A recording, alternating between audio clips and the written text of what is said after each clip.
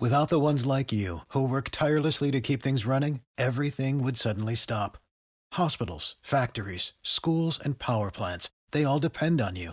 No matter the weather, emergency, or time of day, you're the ones who get it done. At Grainger, we're here for you with professional-grade industrial supplies. Count on real-time product availability and fast delivery. Call, clickgrainger.com, or just stop by. Grainger, for the ones who get it done.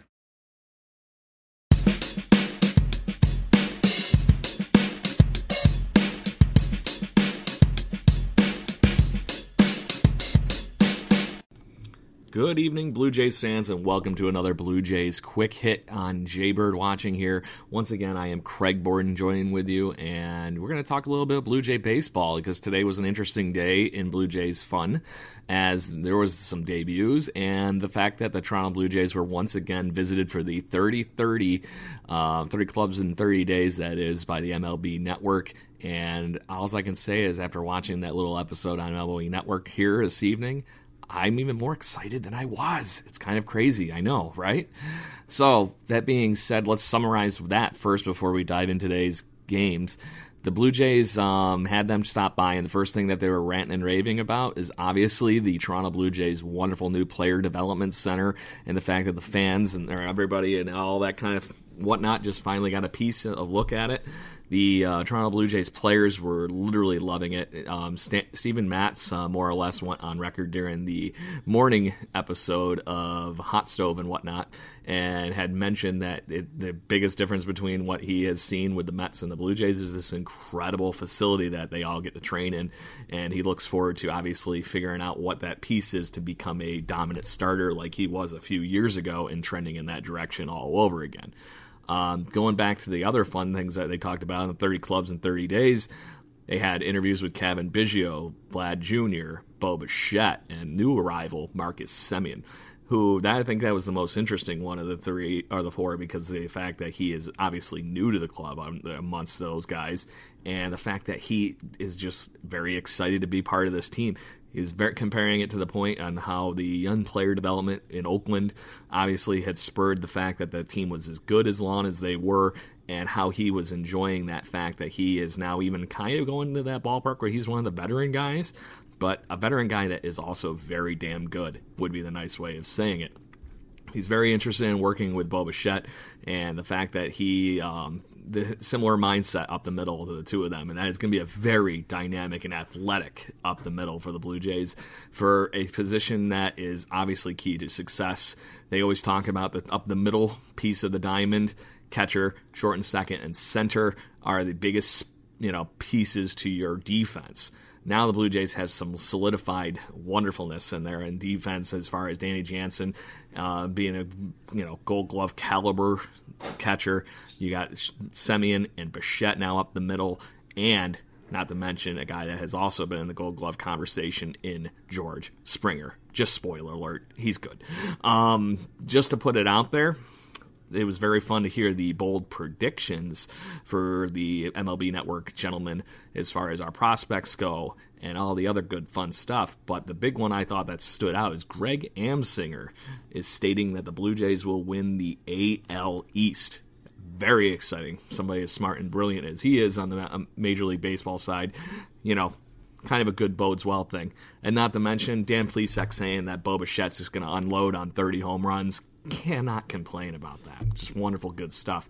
But anyways, check out that stuff on social media because all those interviews and whatnot are going to be available, and I highly recommend them because they were very fun and typical MLB fashion, which is close to where we go on this show is the barroom chat to Toronto Blue Jays baseball. Obviously, a little bit more of a maybe going into the bar vibe instead of hanging out and having a few beers with us. So, that being said, what else happened today in Toronto Blue Jays baseball? Oh, nothing too crazy. The fact that Austin Martin made his quote-unquote Blue Jay / professional / spring debut. Good stuff. Only got 2 at-bats in, was 0 for 1, but he did walk and steal a base and eventually scored. So, things going well for him in his debut. And I take that back. He did not score. He was left on base. But anyways, very cool to see him steal a base and actually take a walk in something that obviously had to have the adrenaline just running just a little bit extra for him. But in a rather kind of crazy lineup for the Blue Jays, sporting Santiago Espinal in the leadoff spot, Joe Panik, Rowdy Tellez, Alejandro Kirk, Valeria, Danny Jansen, Forrest Wall, Austin Martin, and Chavez Yun to start this game off. Very, very good stuff, but it was nice to see Joe Panik ended up, scoring a run and 1 for 2 as he, vies for the super utility role. Rowdy Tellez continues to destroy baseballs like Rowdy Tellez does, has another double and a run scored in this game as the Blue Jays jumped out to an early 2-0 lead. Alejandro Kirk did not record a hit in this one, but he did get the sacrifice fly and the RBI, and that kind of kept the Blue Jays going as this game ended up only being a 2-2 ball game. 3 hits on each side and 2 errors. Unfortunately, one of those was from Austin Martin, but he slightly redeemed himself with a ridiculous catch that was a good jump ball, basically. That is online and available, so I highly recommend checking that highlight out. I am going to point out a wonderful former Blue Jay here in this.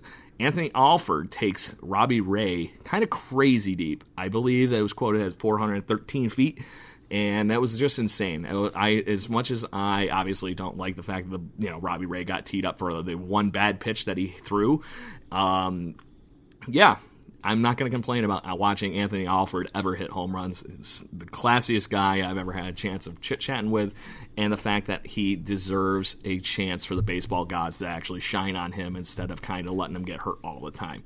Cannot wait to hopefully see him flourish as a Pirate, and he's going to get a chance for that this season. On that note, Robbie Ray, 2 innings of work, just that 1 earned run on the home run, and that was the only hit he allowed while striking out 2. One nice thing about that, he did not walk anybody, so something is going good for Robbie Ray, as he said that he had the best control he's had in a long time, or command that is, in a long time during this outing so far this morning, and that's saying something this early in spring training.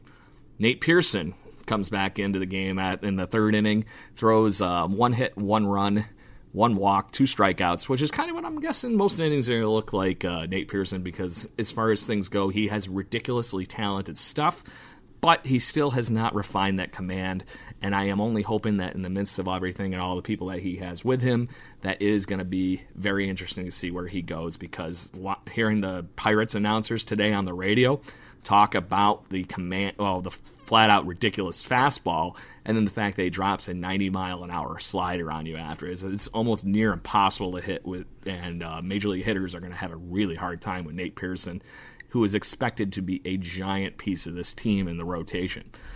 Francisco Liriano makes his re-debut with the Toronto Blue Jays. David Phelps, Ryan Borucki, and Jordan Romano comes back to the bullpen for the Blue Jays, and this one looked very, very good, according to what I was hearing on the radio. So it was very fun to hear Jordan Romano actually come back, and not to mention just look good. He apparently didn't throw too many pitches, a whole 8, but 6 of those were strikes, and one of them was a strikeout. So very good stuff. Anyways, Blue Jays fans, I'm going to try my best here to make sure that we get these quick hits in for you this spring. Once the Major League season starts up, me, Brendan Panikar, and Adam Corsair are going to do a little bit of a juggling act on these quick hits each day, kind of to give you a recap and just what's going on in Toronto Blue Jays baseball.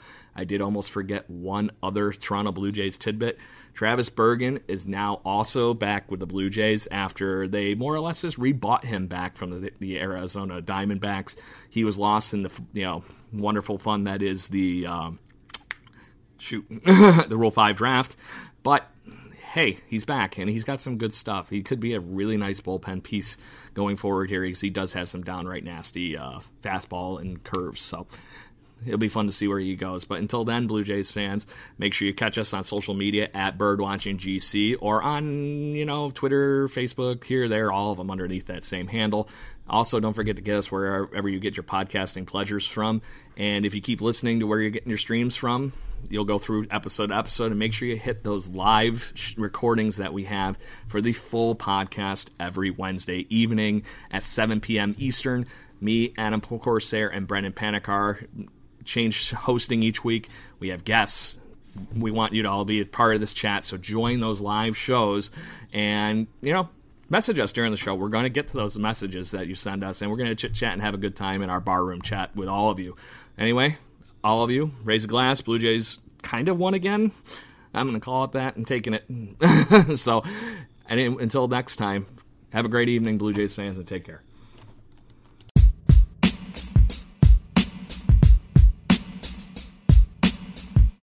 For the ones who work hard to ensure their crew can always go the extra mile, and the ones who get in early so everyone can go home on time, there's Grainger, offering professional-grade supplies backed by product experts so you can quickly and easily find what you need. Plus, you can count on access to a committed team ready to go the extra mile for you. Call, click Grainger.com, or just stop by. Grainger, for the ones who get it done.